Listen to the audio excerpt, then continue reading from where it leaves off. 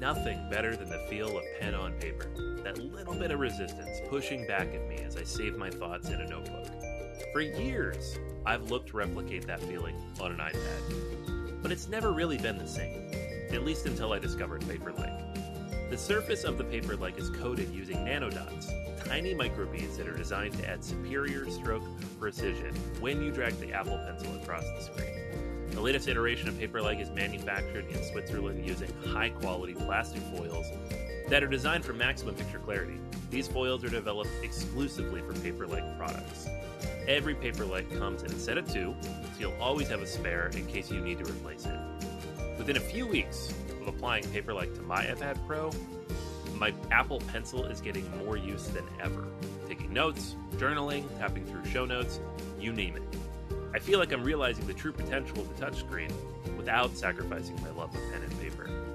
To pick up your Paperlike, head over to paperlike.com/BGA, click Buy Paperlike, and select your iPad size. Ready to do more with your iPad? Head over to paperlike.com/BGA to get started.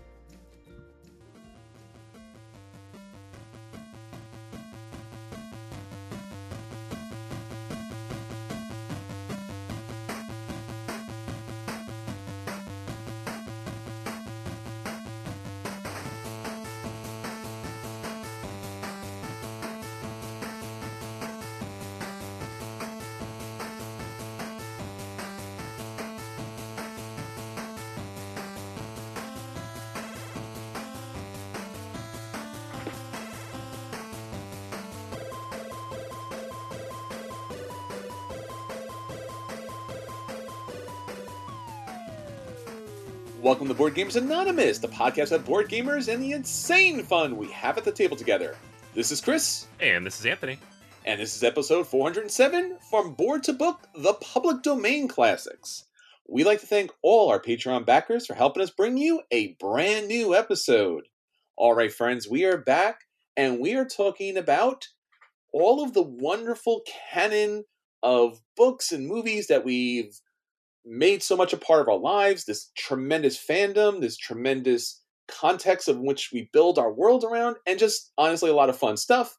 And guess what? It turns out at some point, these things became free and available for us all to use and play with in our just larger world of like fun stuff. Yeah, it's a big old sandbox of fiction out there.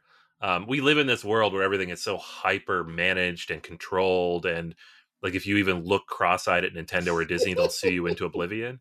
Yes. So you forget that eventually IP material becomes available for all of us to play with. And so there are a bunch of fun things mostly from the 1800s, but some that are older that we're allowed to play with, and the board game companies have done so. So we're going to go through those. Yeah, so you'll see a lot of great games that are based on a lot of properties that you all know and love very well. And then there's going to be some new properties that are going to be coming out. So, hold on, because I think we're going to get hit pretty hard with all that kind of stuff coming up. Yeah. Who knows? Because these big companies have been very successful in pushing back and making longer the copyright protections. But it seems like they're not going to do it this time. I don't know. We'll see. It doesn't seem to be the appetite to do it in Congress. So that means a bunch of stuff's finally going to start hitting the public domain. That we had like a big 20, 30 year gap where things kept getting protected and further protected and further protected. But now they're coming out. So there you go. That's a thing. So we'll talk about that as well. But Anthony, before we get into the podcast, let's talk about what's going on with our Patreon backers. Yeah, so new Patreon rewards are up and running. Everybody's in there. We're having a lot of good conversations over in Discord. So if you are a backer and you're not in Discord yet, please do join. I know a very small number of people had some issues joining. So if you do, just send me a message. I'll send you a direct link. But you should just be able to do it through Patreon. And we had a new episode of our bonus podcast go up on Friday. This is, Chris, the one you recorded with Will on Kidulting. Nice. Yep. It's a lot of fun. And that's like a full hour too. It's not even like bonus length. It's like full podcast length. You guys went to town. Yeah, don't dare me, man. I will do I will do more than an hour, and I did, and I'll do it again, bro. I'll keep doing it. And this week, it'll be my turn. So I'm going to be I've written up just a brief blog post that'll be on the pod or up on the website here in the next week of my top 10 games of 2022. we did our awards last week of the best games of the year, but these are specifically like my own personal top 10 lists. So I'm going to record a podcast for that. And that'll be available this Friday for all backers at the producer level or higher. So if you haven't yet, check it out. We got a lot of fun content in there. We've got the contest, which we'll get to in a second here. We got the Discord channel. We're going to be launching our game night here in the next week or so, getting that all together, getting people into the Board Game Arena group. So get in there. We look forward to seeing you. Yeah, no, we always love, playing games with you, talking more about it.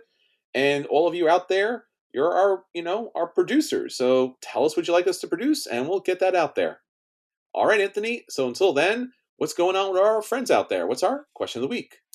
So again, like last week, I have a 2 questions that I put up.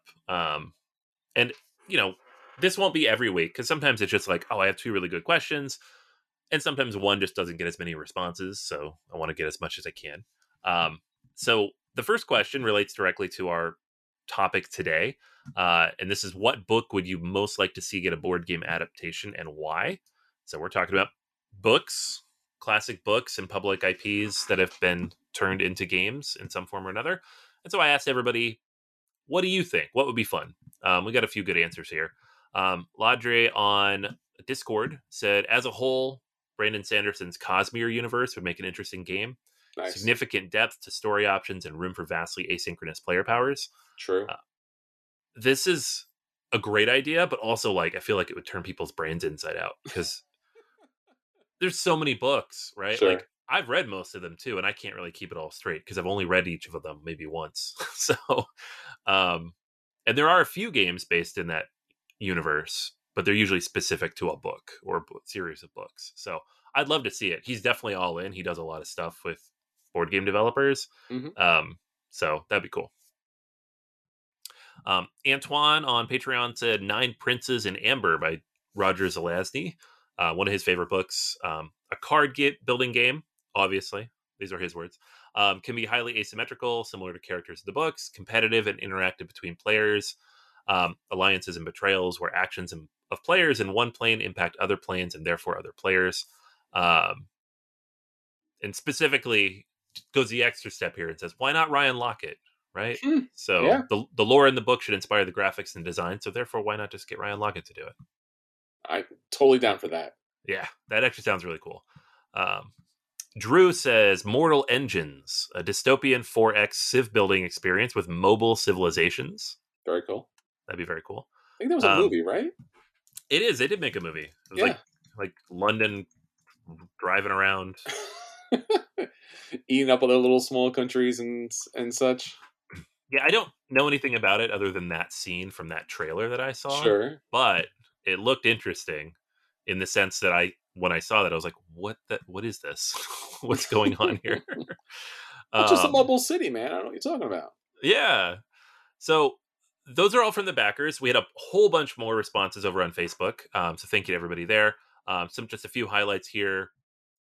Nick mentions Red Rising. Yeah, I know it's been done, but it was underwhelming. So I'd like a good game based on that. That's true. I give you that. I hear you, Nick. I was very excited for that game and then very disappointed when it wasn't very good. ZJ says the Never Ending Story. I want to ride a luck dragon. There you go. That'll be fun. Jill says Gone with the Wind. So they describe a mashup of games already in there: Rococo and Battle Cry. So get your fashion game and your Civil War game. Mm-hmm. Some sort of economic engine angle moving from pre-war to post-war South. Nice. Scott says The Player of Games from Ian Banks. So the book itself has a very game-like structure and several mini games within it. This, when I saw this one, I was like, yes, that would be not just fun, but very meta, because the book is all about games. Timothy says The Elfstones of Shannara, just Shannara games in general. So the war between the elves and the demons. Sure. A few others here real quick. We have David Brin's Uplift series. There's a sci-fi series called Helldivers. Children of Time. Okay. The Carpet People by Terry Pratchett. So just anything Terry Pratchett. Just in general, more Terry Pratchett games. There's a few of those already. So yeah, lots of good stuff. Thank you everybody who responded to that one. Excellent. And then our bonus question of the week which got even more answers, and I knew it would. That's why I posted it, because it's something that almost everybody has some kind of response for. Is, do you log your game plays? Why or why not? So there are a few people who just said, no, I don't. Why would I not? Why would I do that? Most people had an answer, though, that they do, right? So Walker in the Discord says, I've been logging play since 2017. It's nice to have some idea of how many games I play, tracking 10 by 10s and other play challenges, and for things like Gloomhaven or Arkham Horror card game where scenarios get replayed, how long a particular scenario is likely to take. Also a very useful tool for remembering when others happened, if I remember that they happened on the same weekend I played, blah, blah, blah, right? So just being able to go through and coordinate. I do this all the time. And I'm like, I know I've played this game before. I'm pretty sure I played it the last time I played Feast for Odin. I'll go back and like, there it is. Okay, I did play this and I played it with you. Okay, got it. So I don't remember anything, so I got to write it down. Adrian says, I log what I play, but no other things, like the players or who won. It's just fun to see what I played over the year. Also, I occasionally email with another gamer who's not local and want to chat about what I've played since I last wrote to them. This prevents repetitiveness. So, making data that's useful for them. Sure. Igers mentions, started logging my plays in 2013, so 10 years now. Oh my. Wow. Fantastic. It's nice to look back at my gaming habits and preferences, how they have changed over time. Now that I have a stable gaming group for the last 6 years, all year long, we keep a close eye on our wins and losses. And when another year ends, have a little celebration for the winner. Oh, very cool. Yeah, that's very fun.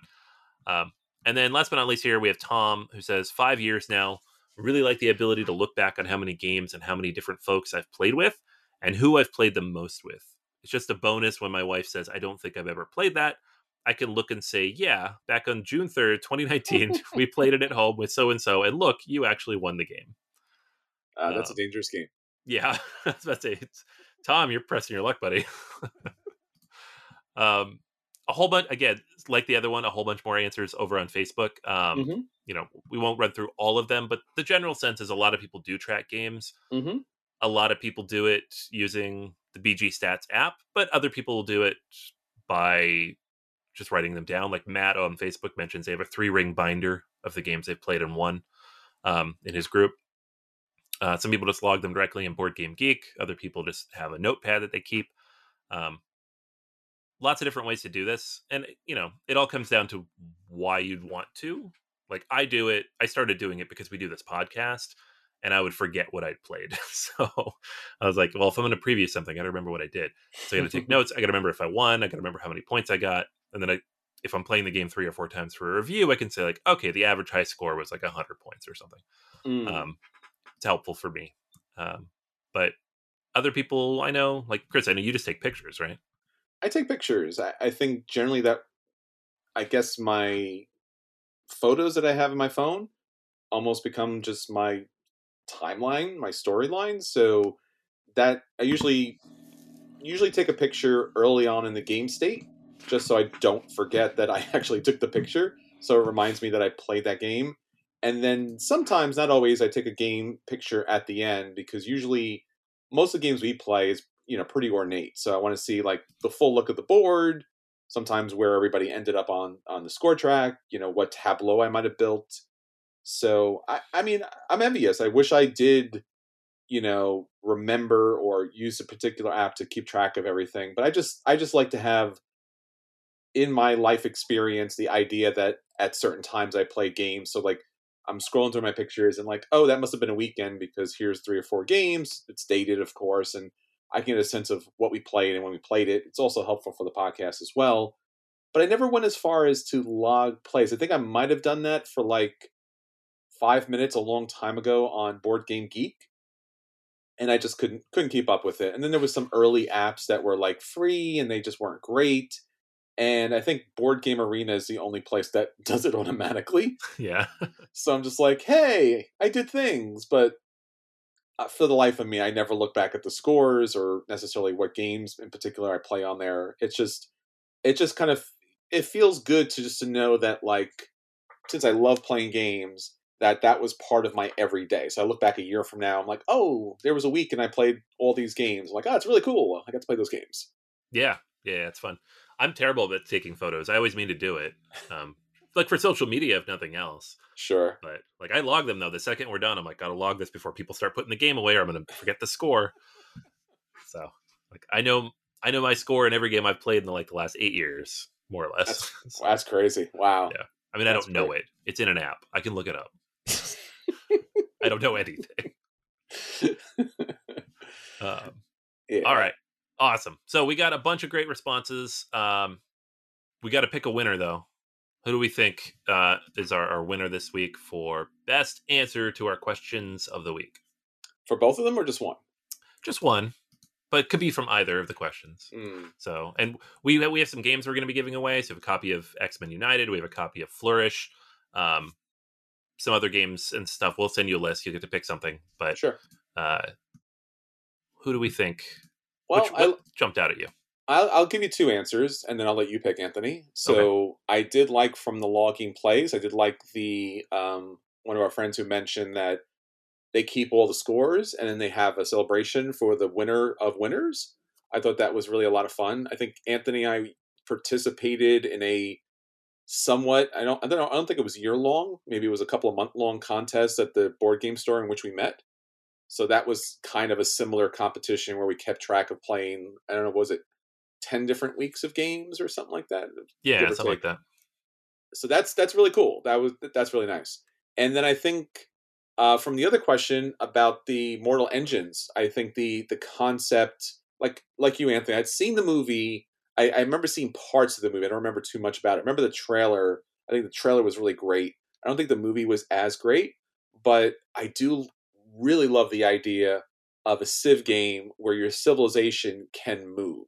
Yeah. Because honestly, that's always been the part of Civilization games that really bums me out. It's like, hey, here's your starting position. I don't want to play this game now. Like, do I really have to play? I'm stuck between two mountains. There's no resources here.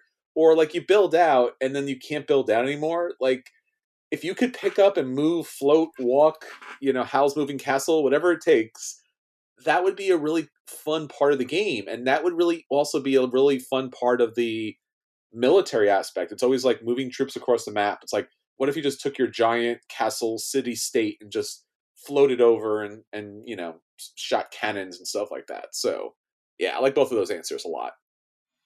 Yeah, I'm with you. Like I highlighted Iger's celebration post as well. But like you really talked me in on the Mortal Engines thing though too, because like that is a part of Civilization games that can be a problem. It right? is. You don't have that flexibility. You have a starting point, you have all the stuff, you have the asymmetry, and that's what you're stuck with, and nothing changes. Nothing changes. The board state never changes. Really, you just kind of creep out a little bit. Yeah. And it's just kind of a bummer because that's not really how civilizations work. They grow, they expand, they shrink, they move, they migrate. There's different rivers, different storms, and you're just like, and I'm here, and that's where I am for the whole game. So I guess it helps where you're sitting at the table, at least. Right.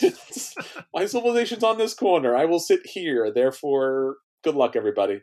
Yeah. The worst part is when like everybody sits down and then you draft locations. Oh, like, no. all the way over there. I got to stand up every time I do anything. Yeah. Could you move my pieces over there? I don't want to get up again and move the things. So, yeah. All right.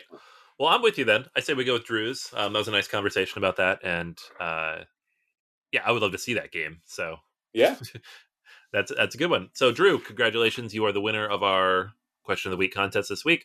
I will reach out to you via Patreon and get your information. But again, every week we'll be doing this. So answer the question. There's a chance if we read your answer and that's the one that's selected, that you could win an awesome board game related prize. If you're a Patreon backer. Yeah, no, thanks everybody for participating. Thanks everybody for sharing. And thanks everyone for keeping the conversation going. If you'd like to hit us up, again, patreon.com, but Facebook, Twitter, pretty much we're everywhere these days. So if you find some place that we're not, let us know and we'll show up randomly and really spook the heck out of some people. But nonetheless, we love to keep the conversation going, getting board gaming out there. So share us with other people. All right, Anthony, so that's what's going on with our friends. Let's get on to talking about board games. So what's our acquisition disorders? All right. So for me, the first one up is Green Planet, Powerline and Future Energy. This is a 2-game Kickstarter from Queen Games. It just went up. Uh-oh. I know. They do this. They're like, you have to buy 2 games. I'm like, I don't want to buy 2 games. You'll buy 2 games and you'll like it. You're like, all right, yeah, I will probably like it. So just come on, guys. So this one's interesting, though, because Powerline was already on GameFound, like last fall, I think. Sure. It didn't do super well, I don't think, but No. it was already up there. They already ran through a campaign. So this is a Dirk Hen game, dice selection and movement game about building out power lines using clean energy, right? Mm-hmm. Future Energy, we talked about this in our preview episode a couple weeks ago, is a reimplementation of Pioneers, which is a game that released alongside Merlin, and therefore nobody remembers it.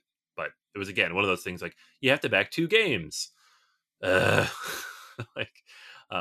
I should say, just because, for clarity's sake, you don't have to back 2 games. But if you're gonna back one, you might as well back the other one, because then it's cheaper and the shipping is roughly the same.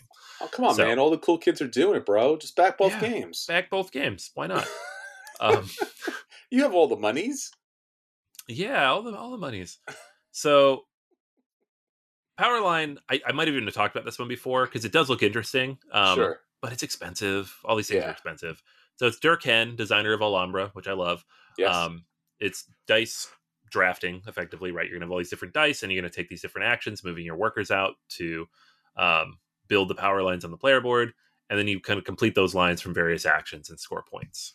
Pretty straightforward. There's various objectives you're trying to complete, but it looks simple enough. Like, it looks like a game I could play with my family. The artwork on the board, it's Queen Games-ish, but it's very green. It's very enviro conscious. I mean, I don't know if the production of the game is, but the visuals are.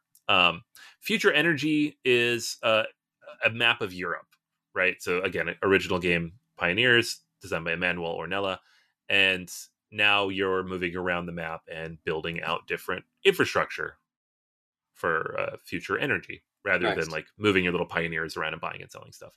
So Pioneers was actually a very fun game that just went super under the radar. And cowboy stuff, if it's not amazing, tends to just be kind of bland. It's not pretty to look at. So I'm excited for this, just for them to bring it back, and it's bright and colorful, and it's interesting theme. We talked about this a couple of weeks ago. It's cool to see these themes hitting games. It's not super complex either. Again, another one I could play with my family. So I say all of this. I don't think I'm going to back this personally, just because it is over $100 for these 2 games that are neither of which is going to be like on our game of the year list next year. But both of them look solid, and I know Pioneers is good, so I feel like Future Energy is a safer bet. But I'm just glad they exist, and if I felt like my backing would make them exist more, maybe I would. But it is already backed, so they are going to exist, and it's Queen Games, so they've already produced everything. They just want your money before they ship it. So, but it's good stuff. Like, it just, and collectively, you want to support new, interesting, different themes that aren't just about farming or colonization. So that by itself is a good thing. Yeah, no, that's fantastic. And Queen Games has a history of just knowing how to do all the Kickstarter stuff. Now, delivering it's a little different story, but where's my games? Stefan Feld. Just waiting on some Felds. Just saying, bro. Just waiting on some Felds. If you could just drop them by, that'd be great, because we backed them a long time ago. Yeah, no, these are both very interesting, dynamic kind of gameplays, and that's what's really fun about this. The theme is an added bonus on top of everything else. So if you're interested, definitely check it out. All right. Well, I want to talk about something I've probably talked about so long, in fact, that the designer himself was like, yeah, you remember when you talked about this? And I'm like, yeah, I talked about this for a long time.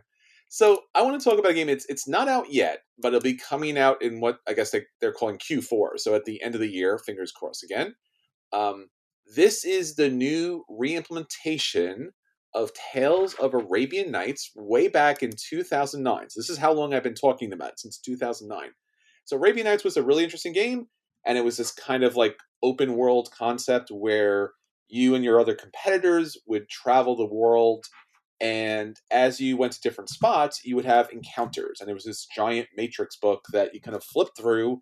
And based on the numbers on the map, based on your character, you read a scenario and then you reacted to the scenario, and some good stuff, but typically more than likely it was bad stuff would happen to you. And then you just kind of roll with it. So it wasn't really, it was more of a game experience than like gameplay. Like you could technically win, but it wasn't about winning whatsoever. It was just about a lot of stuff happening to you. So it was kind of the original choose your own adventure board game before now they actually have legitimate versions of that. So it was fun. It was a big sprawling game, and then it went out of print with the exception of a couple of copies that they kept printing just because they wanted to keep the license. And the reason why they wanted to keep the license is because in Q4, they'll be releasing Tales of the Arthurian Knights. So King Arthur and all of his knights will somewhat be present in this new game that's based on Tales of Arabian Nights. And this is from our friend Andrew Parks. We've talked, he's been on the podcast previously. And it is, again, this kind of whole world. There's 400 different experiences that you can have as far as moving across the map and interacting with different creatures and people. And it brings in all that Arthurian legend into play, which is lush with a lot of different stories, a lot of different characters. And you'll also have all the classes. So again, we're talking about like IPs being available. So Arthurian legends, Lancelot, Merlin, and Arthur, and Morgana the Fey, and just all that kind of fun stuff. So eventually, at the end of the year, this will be out from Eric Goldberg and Andrew Parks, and I'm excited. It looks great. The artwork is up. Board Game Geek, you can take a look at this. So, yeah, this is going to be coming out from WizKid, so really excited. Yeah, this is amazing. Like, I honestly, at a certain point, I'm just like, this isn't happening. So it's happening back in my head. And Andrew Parks on Board Game Geek, someone's like, how long has this been in the works? He said 15 years. Yeah. Basically, since Arabian Nights came out, this has been something they've been working on. Mm-hmm. So it's just the fact that they stuck with it for so long. Like, I'm psyched. This is going to be awesome. Yeah, it looks really good. Artwork looks great. Ella De Cruz, Medusa Dalmaker, and Micro Panisi. So a lot of great artists on this. Definitely something to check out. It's probably something you have not played, something like this. So whether you get to the table or whether you pick it up, I think it's something to enjoy. All right, Anthony, so that's all the games that are hitting our acquisition disorder. Now let's talk about the games that actually hit the table this week. So let's talk about our At the Table, and we'll let people know if those games are a buy and they should run out and pick those games up. If those games are a play and they should sit down and play them. If those games are a dodge and they should avoid them. Or if those games are, in fact, the dreaded burn. So what do you have up for us this week? All right, so this one, you already all probably know the rating because it was our game of the year. So we did this backwards. Spoilered. We spoiled it a week ago. War of the Ring, the card game. And just by nature of our publishing schedule, we did our Game of the Year awards last week, and we're reviewing this week. But so you're saying it's a play. You're saying it's at least a play. It's a medium play. Which there you go. Nice. No, buy this game. It's awesome. We'll work way backwards. We'll work it. So first off, buy the game. Yes. And now Anthony, talk about the game. Yes. So game's amazing. We gave it an award. Buy. Uh-huh. Now here's why you should buy it. So this is from Ares Games, and it's inspired by War of the Ring, the board game, which is my number one game of all time. It's been there for basically the whole time we've been doing this, which is just a brilliant, sprawling, asymmetrical two-player game in which the Free Peoples take on the armies of Mordor and try to get the ring to Mount Mordor to destroy it. And so it involves dice and cards and miniatures and the sprawling board and all this amazing stuff. It's just such an amazing experience to play through. So when they said they were going to make a card game out of that, I was like, okay. All right. Grain of salt. We'll see if it works. Because there's so much going on, right? How do you boil all that down into just 200 or 300 cards in a box, right? And that's all it is. There's nothing else in here except a handful of tokens, and the tokens really just represent things that are already on the cards. So the way the game is designed, because there are a few ways to play it, you have 4 different decks, right? One represents the armies of Mordor, one is Saruman and his forces, then you have the hobbits and the humans and the wizards, and the dwarves and the elves, and they're all split up. And so you have 4 different decks, 2 on the free people side and 2 on the dark old bad guy side. And ideally, you're playing the game with 4 people, just a straight 4 people, right? Each person's going to play with 1 deck of cards. But there is a way to play with 2. There's actually 2 ways to play with 2 players. We played the game both those ways, and we'll get into that in a little bit. But mechanically speaking, what you're doing is you're going to have a hand of cards, and you are going to, on your turn, you can play a card, and whenever you play a card, you have to cycle another card. Cycling is their word for discarding, but it's important because you have a cycle deck, and then you have a separate deck where it's permanently out of the game. So the cycles will come back into your deck. The, what is it, exterminate or expedite? I forgot the word. Some cards are dead forever. They're not coming back into the game. And you got to get used to that. That's like a pretty significant mechanic where you're just burning cards off the deck throughout the game, and you're just never going to get to use them, and that's fine. So within your hand, every round, you'll decide what you want to play out, and you can play it to one of the battlegrounds or paths. So there'll be 2 cards out in the middle of the board that represent a battle, a fight, where one side is defending and the other side is attacking. And then there's the path where you have Frodo and co trying to move further towards Mount Doom. So what cards you play and when depends on like 100 different things. We could probably talk about this game the whole podcast if we wanted to get into like tactics and strategy. But the basic idea is you want to win, right? Because if you commit something to a location as the quote unquote attacker, and they have to attack, meaning that there's something they're defending, that card is gone. You lose it for the whole game, right? They're exterminated. So you want to make sure that if you're going to commit, that it's worth committing, right? For that reason, you have this option when you play a card. You don't have to play it to the location. You can play it to your reserve. So you play it down. It's exhausted. It doesn't do anything that round in terms of like, you can't then move it to a location later. But in future rounds, you'll have it available there. You'll have a queue of different cards that you could put out to those locations as free actions. Almost all these cards have some kind of bonus action on them. So like Galadriel will let you draw extra cards and cycle them out. The Nazgul all have some kind of extra additional option. Like usually it's like cycle this card to deal an extra damage or to add an extra token to this location. So every single card has something like that. So tactically, you got to think about where they're going and when they're available and how you can use them. But really, it all comes down to when do you commit stuff? How do you commit it? And can you handle the loss of those things if you do commit, right? Like one of the games we played, the 2-player Fellowship game, I committed a lot of stuff trying to win a battleground in the middle of the game.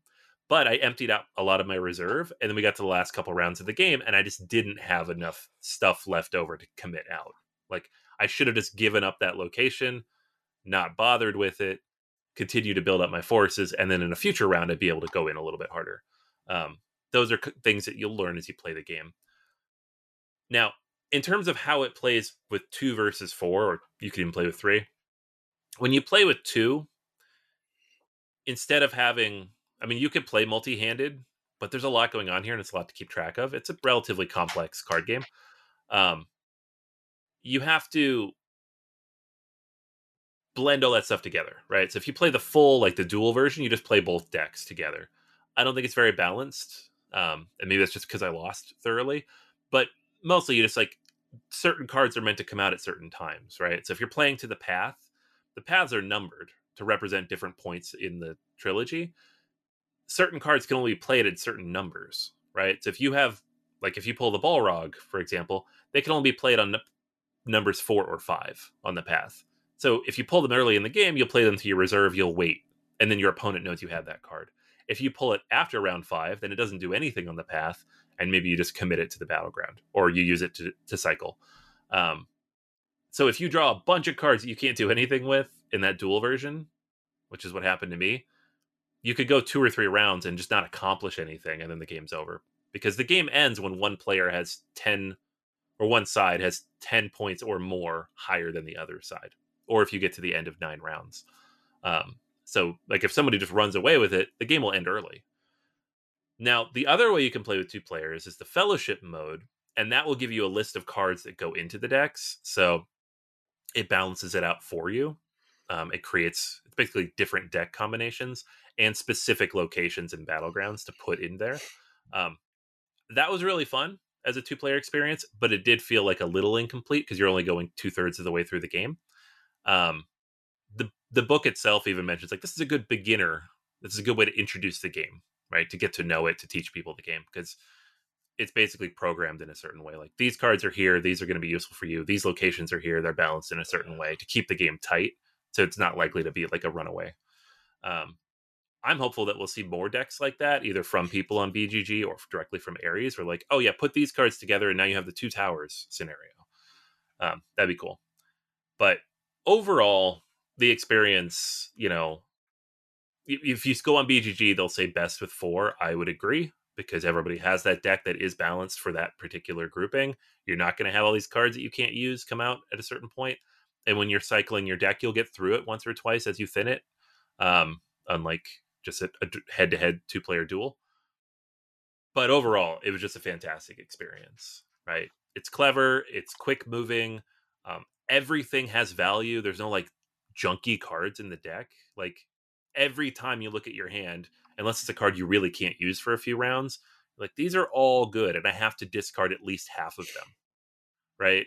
And sometimes you just lose a card, or like you have to eliminate a card from the game. You're like, oh man, like. So I could kill something that's already out or remove something from my hand, or you can just remove one from the top of your deck and hope it's not good.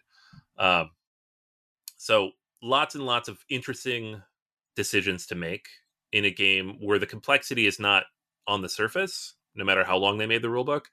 It's emergent from the different systems as they come together, right?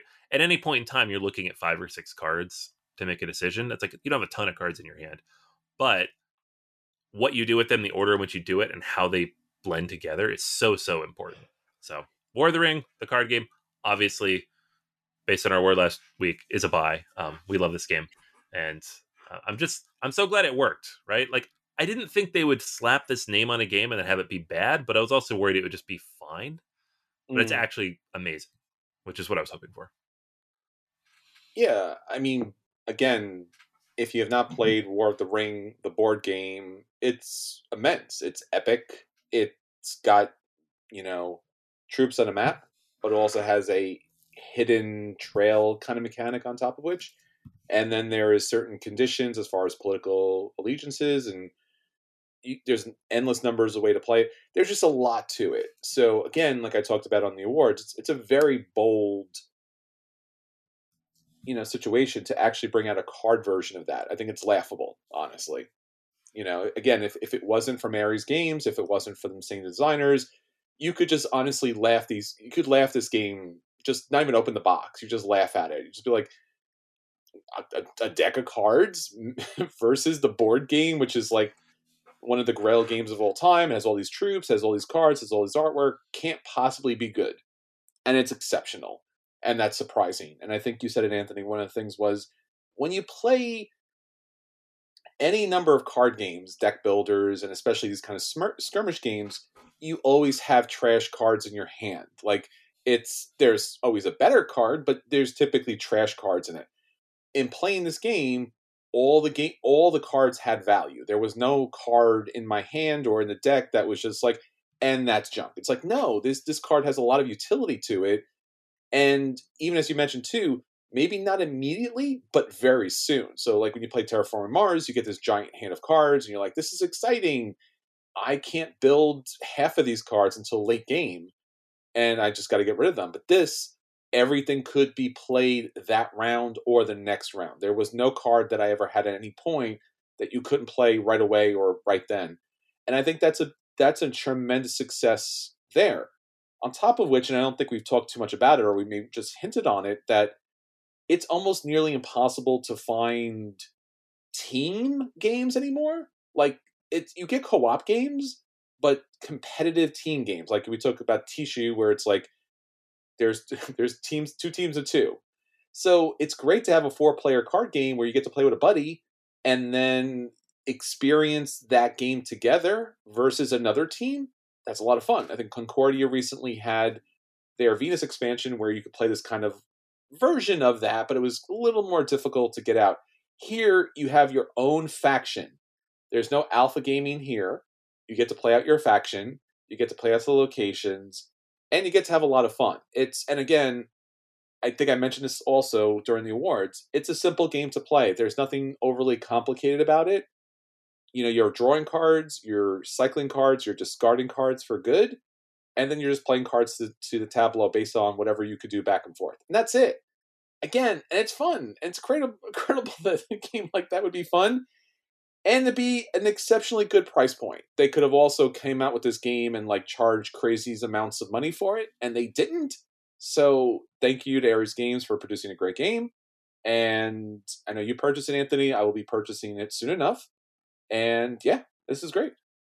Yeah, no, it's fantastic. It's this was my number one most anticipated beginning of the year, and thankfully they came through. And I don't know what situation got them connected with Ian Brody, the designer of this. Who's made Quartermaster General and all those games, which are very good, but very different genre and taking an existing property. I don't know if he brought it to them or if they brought it to, who knows, but I'm glad it worked because it's awesome. Very much so. So yeah, check it out. All right, the game that I got to my table was a review copy that I got from Smirk and Dagger Games. This is The Night Cage. This is a game that was on Kickstarter at the end of 2021, and I just recently had an opportunity to play the game. It's great. So The Night Cage is a co-op game, but it's horror themed, and I'm typically not a horror themed type of person, but I do have people in my life who like that kind of horror theme, so I was like, you know what, I actually will play this.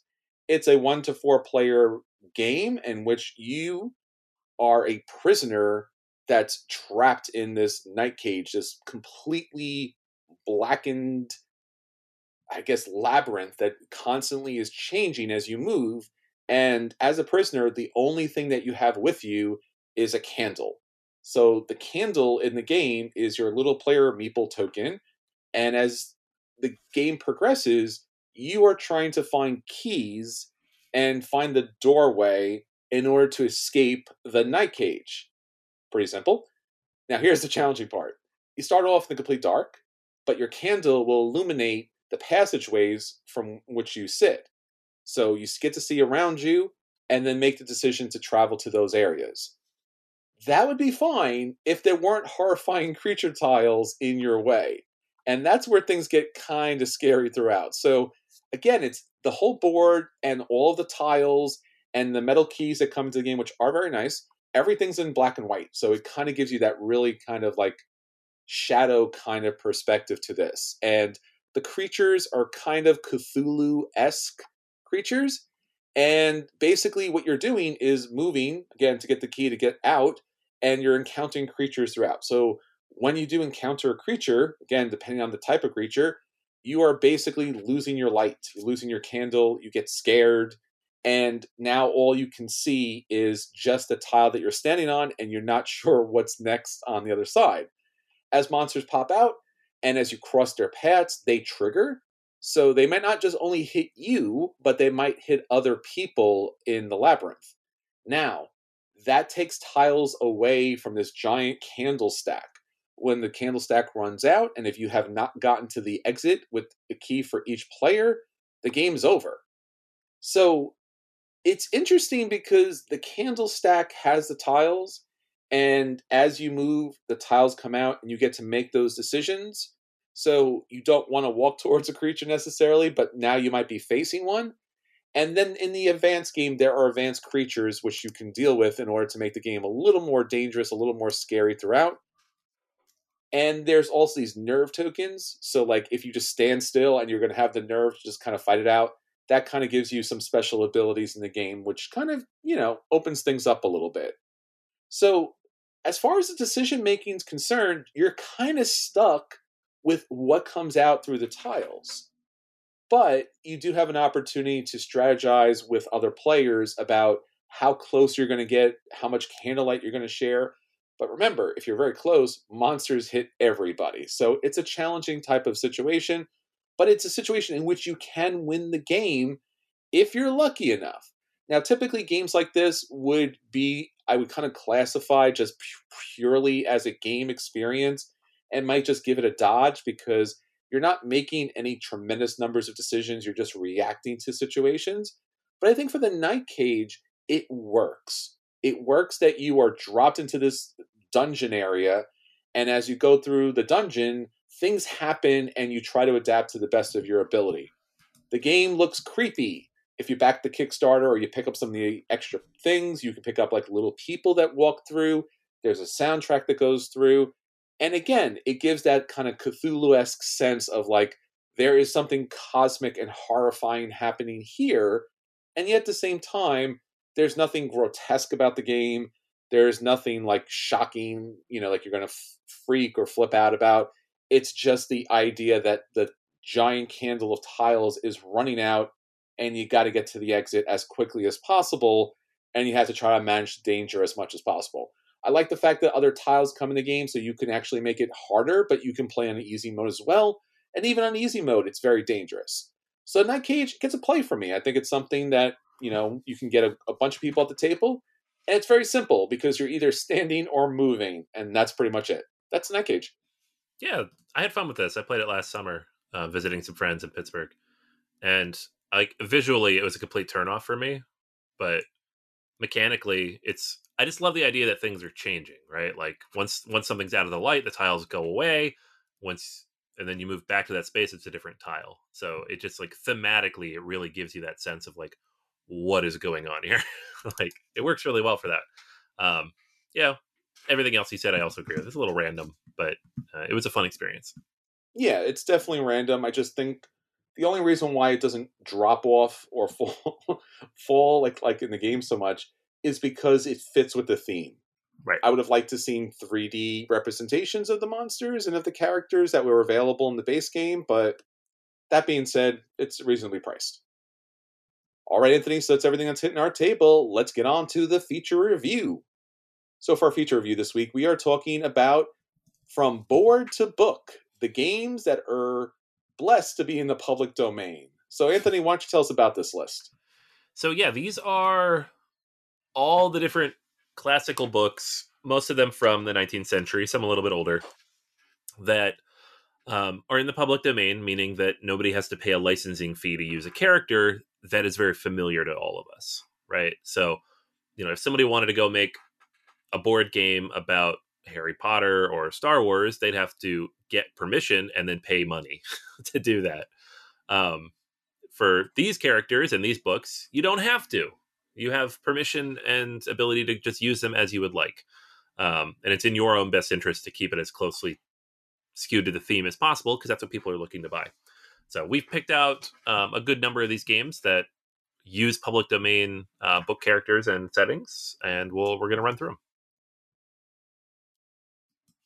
All right, so first up we have Fury of Dracula from Dracula. That guy, he's not just a bloodsucker. He's also a great game too. So right. Well, the game's okay. Well, again, yes, but it also depends on which edition, because there's endless numbers of editions here. Right, they're up to 4 now, and I think they're all out of print. So have fun with that. I think I had it for a little while. I had like the Fantasy Flight version before it went out of print, and then I played it a couple times at a friend's house. I was like, oh, I don't actually like this. So I sold it because I was like, people want it. It's out of print.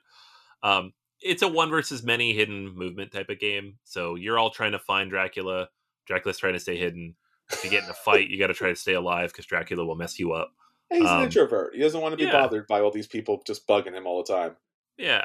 But it also has this thing where you could just never run into each other, which is cool for Dracula. They're like, I stayed away. Where everybody else is like, what did we just do for 3 hours? We just ran in circles and picked up weapons. I actually did that in a game where, I don't know if it was a card. This is many years ago. We're talking about 2017. And they were all coming towards me, all the hunters. And I had a card or a special ability that let me move, I don't know, like double the amount of spaces. And as they crouched, they came in. I saw it. I saw the pathway out, and I kind of let them come in. And I just blew past them. And then for the rest of the game, they could not find me. They were like, and by that point, like, especially towards the end of the game, they were like walking Terminators. And I was just like, bye. It's just like they're like, you could fight the hunters, and I'm like, nope, just not doing that. Nope. I know you're all mad right now, but I'm having a blast. So That's I've been on the other side of that, chasing someone in circles for the whole night. Anyways, people love it. It's a good Halloween game. It's a good hidden movement game, and it does draw on a lot of the elements of Bram Stoker's Dracula. Absolutely. Next up on the list, we have Robinson Crusoe: Adventures on the Cursed Island. This is, of course, based on Daniel Defoe's 1719 novel, Robinson Crusoe, about a guy getting stranded on an island, trying to get off of there. I mean, Gilligan? No, yeah, right. So this is from Ignacy Trzewiczek and Portal Games, and it's a cooperative storytelling type of game that has a whole bunch of different scenarios, some of which are from that original book, many of which are not. Like King Kong is not in that original book.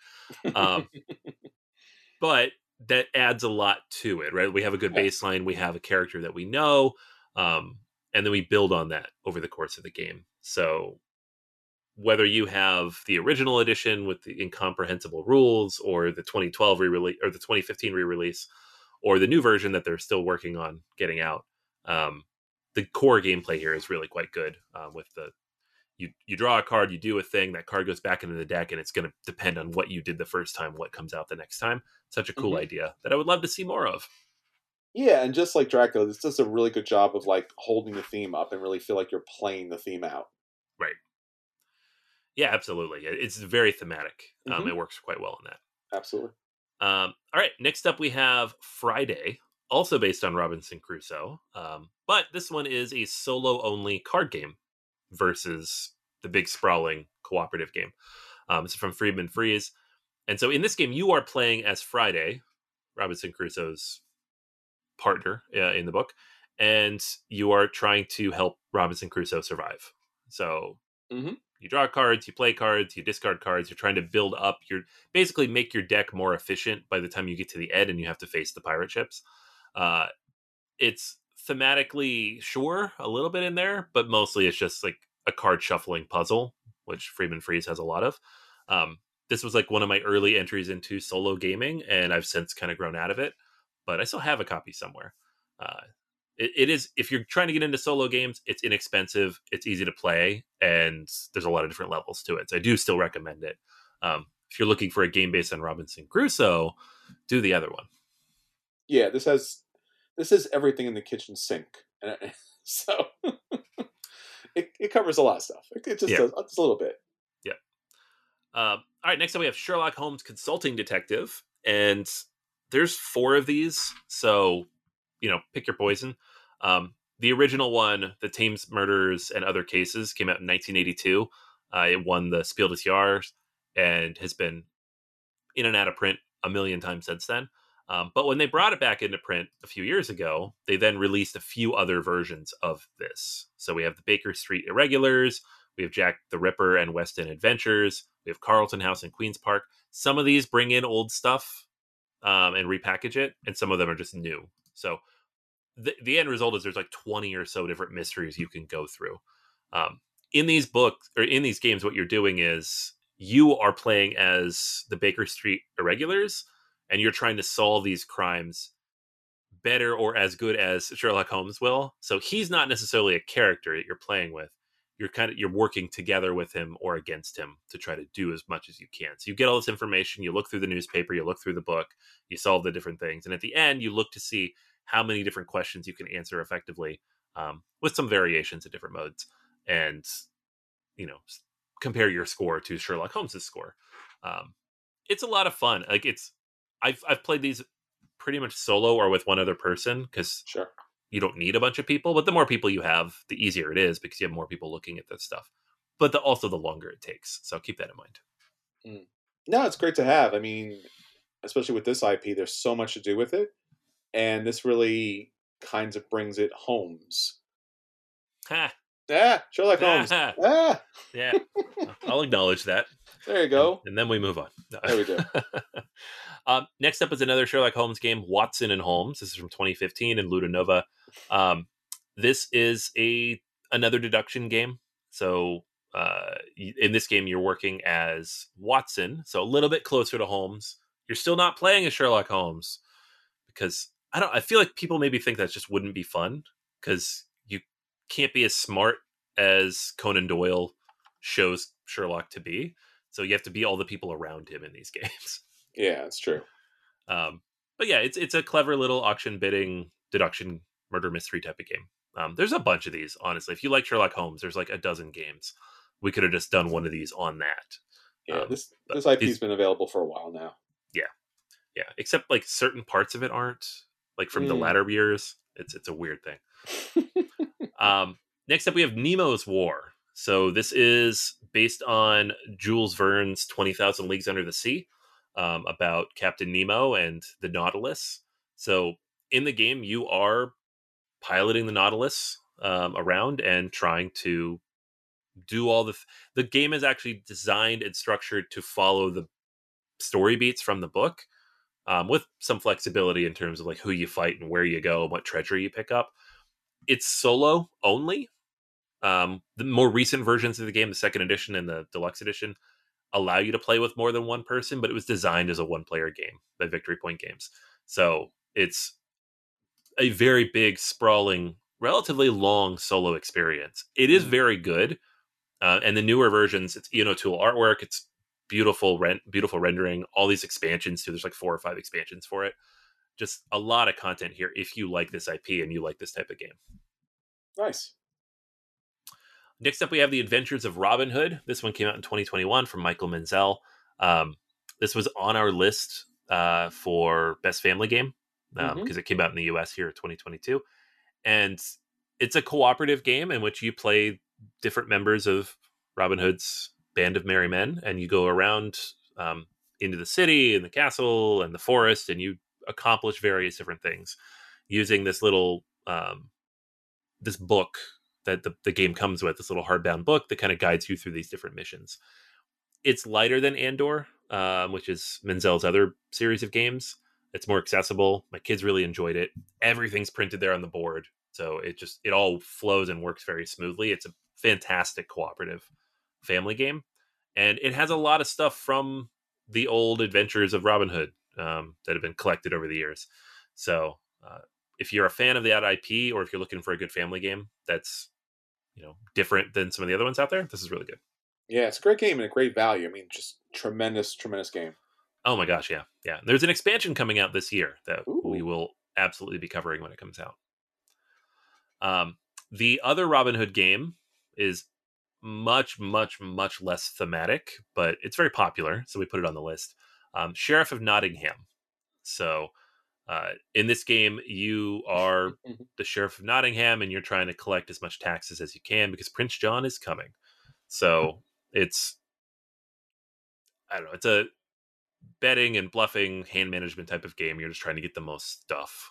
It's wacky. It's a wacky game. It's a wacky party type of game. It's very popular. It's been in big box stores for years, and it's fun to play. But if you're looking for a Robin Hood game, I don't know. Other than the artwork, none of that's really here. It's an element of the Robin Hood kind of story, right? So that's about it. Yeah. Tax collection. Who doesn't want to play a game about tax collection? Come on, kids, gather around the table. Let's collect some taxes. Yeah. Let's fund the government Yay! Through corruption. Ooh. All right. Moving on, we have Treasure Island. So this game came out in 2018. It's designed by Mark Paquin, and the artwork's been Vincent Dutoit, which is great. Paquin also designed Yamatai, which is among my favorite games. So this was a game that I had a lot of fun tracking down because it was hard to find actually for a while. Sure. It's a bluffing and adventure game. So one player is Long John, and you're trying to mislead everybody else as you search for the treasure. So it's not really one versus many. It's more like hidden roll deduction type of stuff, but you're trying to find the treasure, right? While one person tries to lead you in the wrong direction. It's a really cool idea, and it captures the theme of that book really well. Not bad. Abomination, the Heir of Frankenstein, came out from Plaid Hat Games in 2019.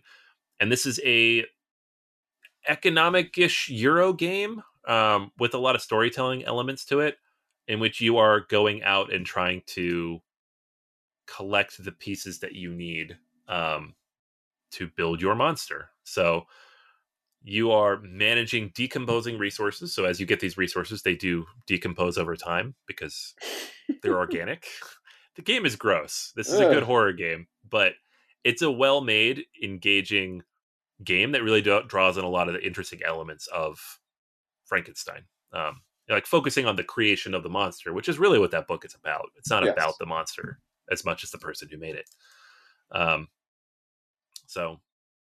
But just know that, like, going into it, this game's not for everybody. Like, you're looking through the pieces, you're looking at the artwork, and you're like, oh, gross. And if that's your immediate response, you probably don't want to sit down for 2 to 3 hours and play this. So, gotcha. All right, Three Kingdoms Redux. This is the game about the Romance of the Three Kingdoms, the Han Dynasty, and all the different history that goes along with that. I'm not even going to try to summarize it because I'm sure I'll get it wrong and embarrass myself. But it's a 3-player only game where each player is going to represent one of the 3 power blocks at the time. So the Wei, the Wu, and the Shu. Very interesting, engaging approach to, like, there's some combat elements, but it's about like managing your resources and building things up and managing where things are going and when you place your generals out, because they all have different powers and different levels that'll impact everybody else. It's perfectly balanced for 3 players. It's very complex and it's very long. So it's hard to get to the table effectively. Like, I have it. I've played it a couple times. I have not played it in many years because you need the right 3 people and you need a good 4 or 5 hour chunk of time. But it is a very good experience if you can get it to the table, and just really captures a lot of that time and period well. So yeah, Three Kingdoms Redux. I love this game. I was surprised I did, and it's really fantastic. And you have all the actual, I guess, for the story and the history, the generals in there. It's a lot of fun. It's weirdly a lot of fun. It's wrapping your head around the theme and then finding that the theme really plays itself out quite well in the gameplay is just always so surprising, and it's great to see. Yeah, no, this one's a blast. I wish it wasn't so inaccessible. It's the problem that I have with it. It is, and again, I do, like, my experience was it was worth it. But this is such a rich IP here that I really wish there was more games in this area, because I followed a lot of this, and just this is the one game that kind of like is known for that Three Kingdoms. Yep. All right, so moving on back to Western fiction, because that's a lot of these games are from over here. We have Jekyll versus Hyde, which is a 2-player only trick-taking game that plays out the strange case of Dr. Jekyll and Mr. Hyde, Robert Louis Stevenson.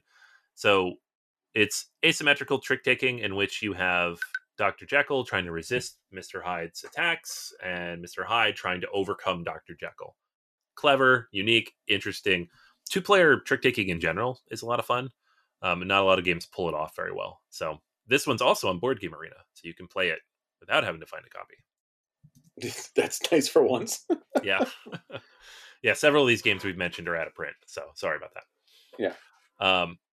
Paint the Roses, next up, from North Star Games and Ben Goldman. This is, Paint the Roses, right? You're trying to off with their heads. It's from Alice in Wonderland. So it's a cooperative logic deduction game in which you are acting as the royal gardeners and trying to finish the palace grounds based on what the Queen of Hearts is telling you to do. So, and if you mess up, off with their heads.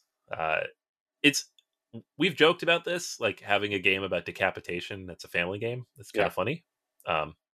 Funny's a word, but it is from Alice in Wonderland. It's a children's property, but it's a clever little cooperative game with a lot of deduction elements. Like, mechanically, it's perfect balance, I think, of complexity and engaging mechanics for a family. How much it draws in from Alice in Wonderland, it's like really very specifically that part of the book, and even within that part, like that specific location of that part of the book. But it does draw on it a lot. I'll take your word for it, man. I'll take your word. All right, and last but not least, I had to end on this because it's the funniest one. 18 Lilliput. This is from Lonnie Orgler of all those train games fame, and it's an 18XX game, but it's a shorter, lighter, gateway style approach to 18XX, right? So you're trying to build up a railroad network, you're trying to get richer than everybody else, but it's card based. So the game is less expensive. It doesn't have all these tiles, and it is somewhat kind of a little bit based on Jonathan Swift's Gulliver's Travels with the Lilliputians. So it's just like a weird mishmash. I don't know why all of a sudden the 18XX games are like, all right, let's make a roll and write with a cat. Cool. And now we're going to Gulliver's Travels with cards, and we're building a train system for the Lilliputians, I guess. But by all accounts, it's a fairly decent take on that for like an entry level. So it's not 18XX. It really isn't, because there's no tiles. But it's not Ticket to Ride either. It's more complex than that. Sure. So it's like a little in between stage between like, I like train games, I like cube rail stuff, and I want 18XX. Well, here's a middle step for you. That's not going to break your brain the same way that those other games would. Makes a lot of sense. All right, so there's our list. Until next time, Anthony, this is Chris. And this is Anthony. And we'll save you all. See you at the table. Take care, everyone. Bye.